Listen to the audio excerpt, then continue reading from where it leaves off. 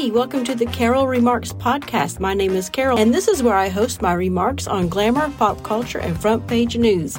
Let's get right to it. Good morning. It is Tuesday. Okay, well, what is happening? I guess I'll just start with reading some headlines for you from my X feed that I gathered for you this morning. The first one up is Governor Youngkin pardons dad of girl raped in Loudoun County school. Do you remember that? It's been a few months. I don't know, a while. But, things are moving so fast nowadays. It's ridiculous. Virginia Governor Glenn Youngkin granted an absolute pardon to Scott Smith, the Loudoun County father arrested at a school board meeting in 2021, so 2 years ago. Wow. It seems like it's been just like 6 months instead of 2 years. After school district officials lied about his daughter's,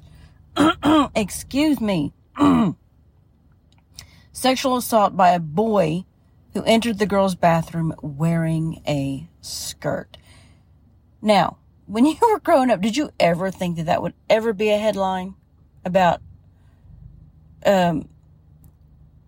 males being allowed to enter women's spaces, restrooms, locker rooms, just because they say they are a woman?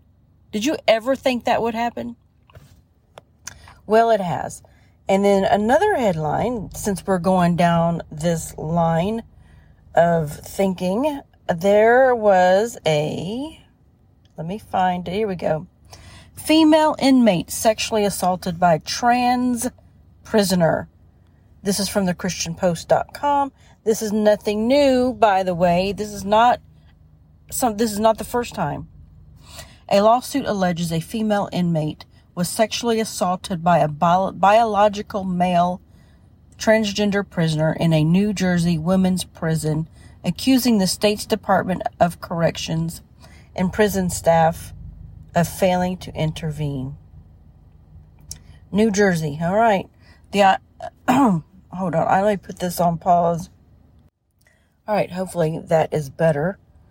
All right. The unidentified woman filed the lawsuit against the New Jersey Department of Corrections late last month in Hunterdon County Superior Court. So she claims the assault occurred at the now closed Edna Mahan Correctional Facility for women in Clinton in September and October of 2022. But it's closed now? All right. The lawsuit accuses the department and prison guards of not taking corrective action against the sexually aggressive and harassing behaviors of transgender inmate with fully functioning male anatomy. All right. I don't understand. Who in their right mind would put a male into a women's prison?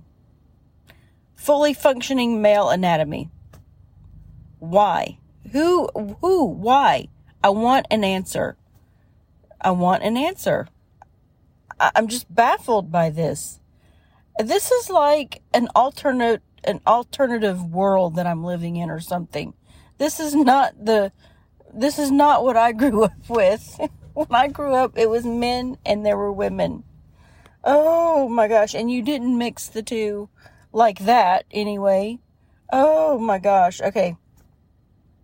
2 other female inmates at the facility also became pregnant due to sexual interaction. Is this an old story? I mean, I don't think it's an old story because it was out on the Christian Post as today or as yesterday. I think it's just another case. I've heard of other cases like this before too. But anyway, we're going to move on. I don't have any answers for you on that, why we're doing it. It's ridiculous and it needs to stop. All right, what else is happening? Oh, McDonald's. Here's something a little light and fun for you. McDonald's to scrap self-serve soda fountains over theft. Hygiene concerns report. Well, duh. Why, when they started doing this at first, I was like, oh, cool, we can get as much drinks as we want. Go back and get refills, blah, blah, blah. But then I thought, this probably isn't a good idea. But they've done this for years, though. The days of the self-serve soda fountain are numbered at McDonald's. The fast food giant plans to phase out the do-it-yourself stations, eliminating them entirely over the next decade as franchise owners cite hygiene, theft, and consumer eating habits. Consumer eating habits, okay, according to the State Journal Register of Illinois. But McDonald's franchise owners want to put customers' minds at ease, insisting that refills will continue to be free even after the machines are phased out by 2032. So we have a little while to continue to serve ourselves at McDonald's.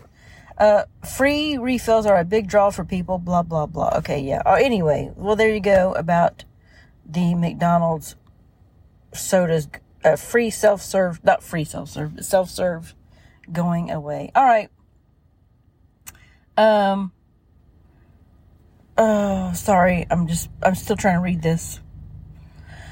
Okay, anyway, let's go back to Twitter because I want to share some really fun things with you. I don't know why we started putting this out there, but some people responded to me and I retweeted them. I thought it was fun and cute.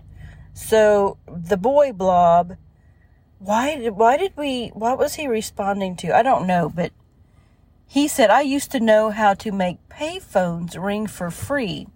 You'd dial a series of numbers and then hang up and walk away.